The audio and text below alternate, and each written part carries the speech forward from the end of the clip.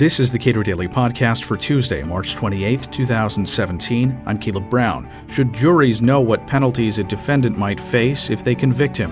And is overwhelming evidence of guilt enough for a defendant to rationally not pursue a jury trial? In the case of Lee v. United States going before the Supreme Court today, the concept of jury nullification may loom in the background. Cato's Tim Lynch comments. This case is about a person's right to good legal advice and their right to jury trial. Mr. Lee emigrated to the United States as a boy with his parents from South Korea in 1982. He then grew up in the United States. He became involved in the restaurant business in Memphis, Tennessee. Later, the government accused him of being a drug dealer involved in the ecstasy trade. He then asked his attorney for advice. He was particularly concerned about his being subject to deportation back to South Korea in the event of a conviction. As an attorney assured him that if he took the government's plea deal, he would not be subject to deportation. As it turns out, his attorney's advice was wrong, and he is subject to deportation. So that is the basic subject of his appeal. He is saying that he only took a plea deal because of his attorney's advice. Everybody agrees that advice was wrong, so he wants his conviction to be overturned so that he can either renegotiate a deal with the government or go to trial. So the issue here is, because as you say, the fact of the attorney's advice being incorrect is not in dispute. How does this get at the idea of, you are entitled to competent legal representation? Right. The Supreme Court has said that when you're facing serious jail time, you have a right to an attorney, and not only a right to any attorney, but to have good legal advice and good legal representation. Now, people file appeals all the time saying that their attorney faltered at trial or made mistakes, and so they want their convictions to be overturned. They hear those types of claims on a regular basis, and the courts have to decide in which instances they're going to grant new trials or overturn convictions. So they kind of have what lawyers call like a two-part test. The first test is whether the attorney did make a mistake, whether he did falter in his representation. That happens all the time. So they have a second test is whether or not really would have made any difference in the outcome of the trial or the outcome of the representation. So the defendant really has to show that he was prejudiced in some way. Now, in Lee's case, all parties agree, the government concedes that his advice on the deportation question was just flat out wrong, incorrect. So we move on to the second part of the test is whether it would have made a difference in his case. Was he really prejudiced? And the government is arguing that, well, look, even if Lee goes to trial, the evidence against him was quite strong, so he's likely to be convicted, and then he'll be subject to deportation again. So they're like, this case should stay as it is. His conviction shouldn't be overturned. He shouldn't get a new trial. Lee's attorneys are saying that it would definitely have made a big difference. Deportation was one of his primary concerns. He got the incorrect advice about it, and even if it's a long shot, he should be able to get a new trial and be able to go to trial if that's what he wants to do. The argument being made by the other side here is essentially your conviction is a foregone conclusion. Therefore, this particular violation of your right to counsel isn't that important. Is that essentially what they're arguing? Well, they're saying that he got bad legal advice, but they kind of look at the record and they're like, well, the evidence against this particular guy was overwhelming, so it really wouldn't have made a difference in his case. We filed an amicus brief in this case because the subject of jury nullification did come up in the appellate court's ruling, and they said basically, in Lee's case, the evidence against him was strong. The government had a witness that was prepared to testify that he had purchased drugs from Lee. They searched his apartment. They found drugs in his apartment. So the government was saying the evidence against him was strong. Therefore, if he went to trial, he was probably going to be convicted, and therefore, again, we shouldn't overturn this case on the basis of his arguments. And they kind of said, well, the only chance he had was jury nullification, and the government wasn't going to prepared to send the case back for the mere possibility of jury nullification. And we thought it was important to file a brief in this case to come to the defense of jury nullification, because that is part of what a jury trial is all about. There's lots of instances where, as far as the government's concerned, they've got evidence, and that means the person is going to be convicted at trial. But sometimes juries come to a different conclusion than what the prosecutors think is the proper outcome of a case.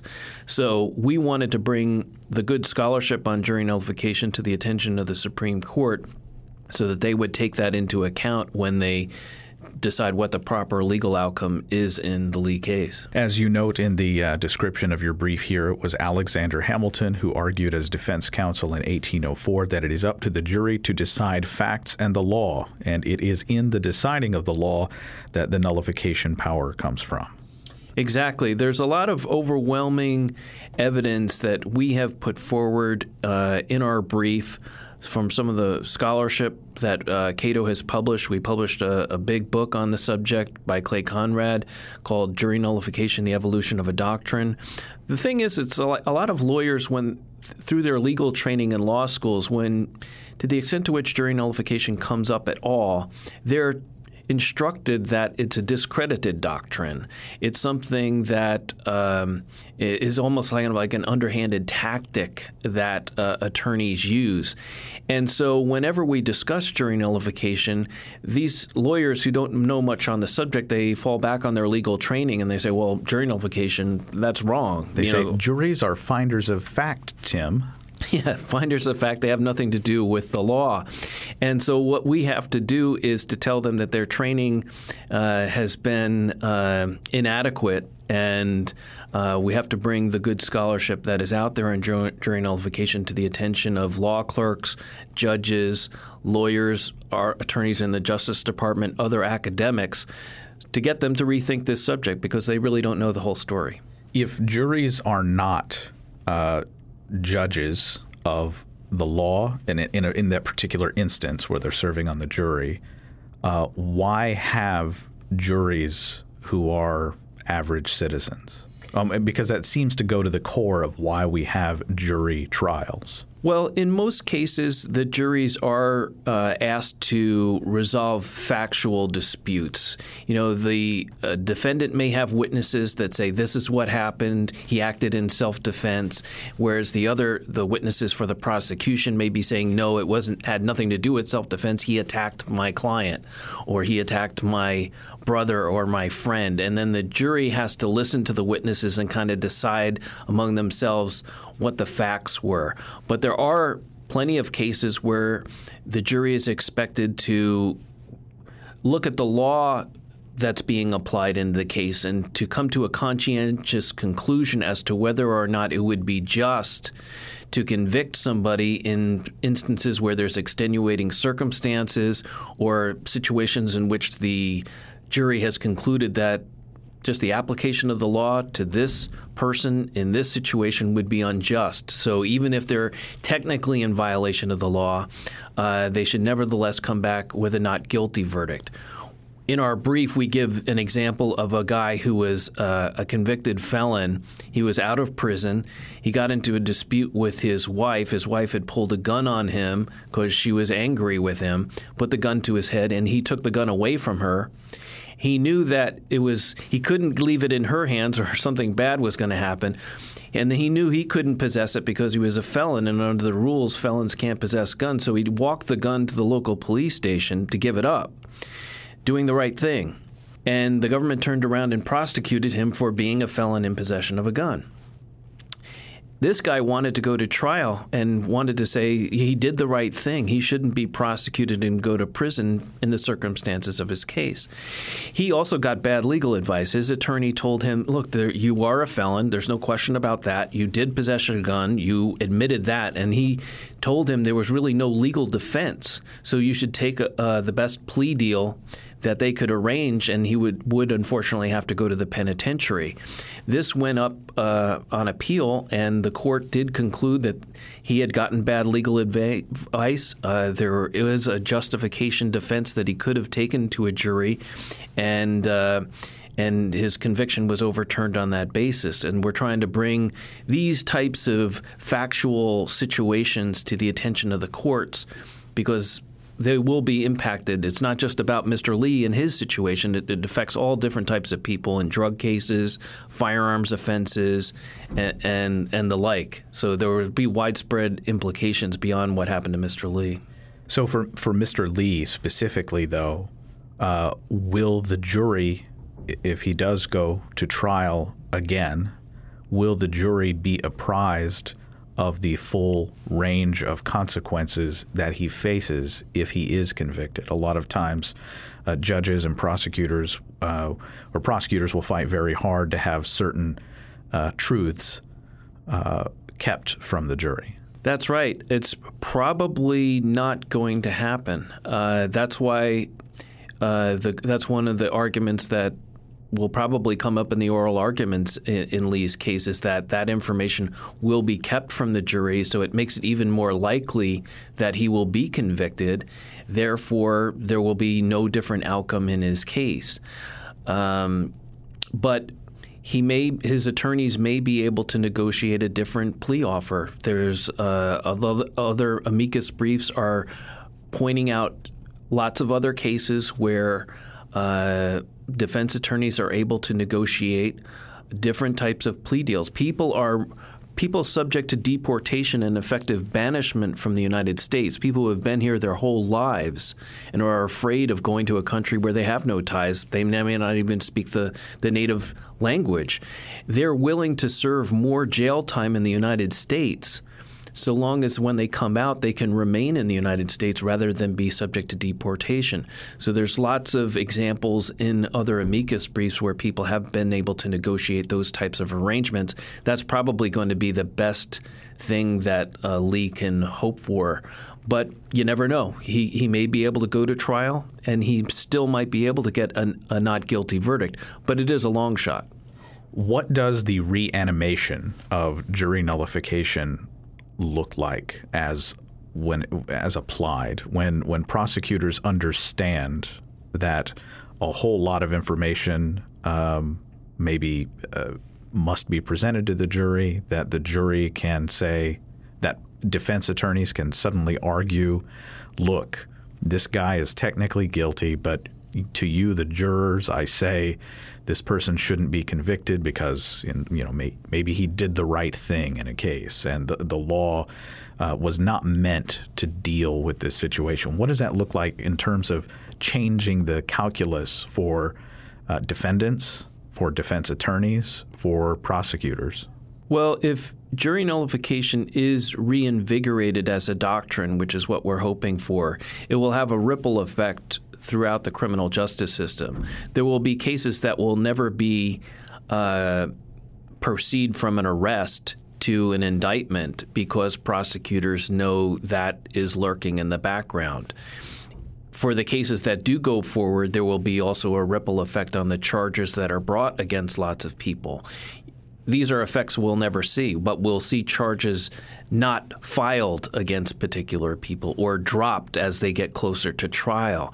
They will have that type of an effect. For those cases that do ultimately go to trial, then we'll see different types of arguments by the government and by defense counsel, and we'll probably see more acquittals by juries because defense attorneys are able to bring more information to their attention. In the Lee case, what we're hoping for is, in the years preceding the landmark Second Amendment ruling in the Heller case, we had a few justices like Clarence Thomas offer just a few paragraphs in other firearms cases where he would say things like, this issue isn't properly presented or in this case, but in a future case, we'll have the opportunity to discuss whether the Second Amendment protects an individual right to keep and bear arms, and then he will drop some citations to scholarship on that subject. And I think that's what we're hoping for here, because in the Lee case, jury nullification isn't the centerpiece of the case. It's lurking in the background. And I think with our brief, one of the things that we're hoping for is to get the attention of the justices who take the original understanding of the Constitution, the original understanding of jury trial seriously, and maybe we'll get that type of brief concurring or dissenting opinion in the case saying that in a future case we should re-examine the doctrine of jury nullification. I think that would really help to advance that doctrine in this case if we were just to get that, and then in a future case we could move the ball even further in the direction of reinvigorating jury nullification. In his confirmation hearings, 10th Circuit Judge Neil Gorsuch talked fairly extensively about the rights of the accused, and at least seemed to take those ideas very seriously. He talked about visiting prisons and understanding fully what it means to send someone away to prison. Is there any indication what he might do in terms of applying the original understanding of a jury trial to circumstances today? It's hard to say based on statements like that, but he's definitely a prospect on the court. He has a lot of the same legal inclinations as Justice Scalia.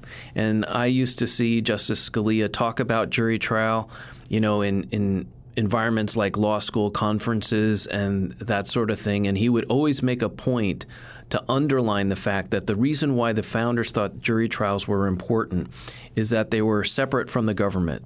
They were an important check on the government. So he really got that. And I think he would have been sympathetic to all of the writings. You mentioned the quote from Alexander Hamilton. There's plenty of quotes from John Adams, Thomas Jefferson, and many of the others. They considered to be You don't find jury nullification, that term, in the Federalist Papers or back in those early legal writings, because they considered what we call jury nullification part and parcel of what a jury trial was all about.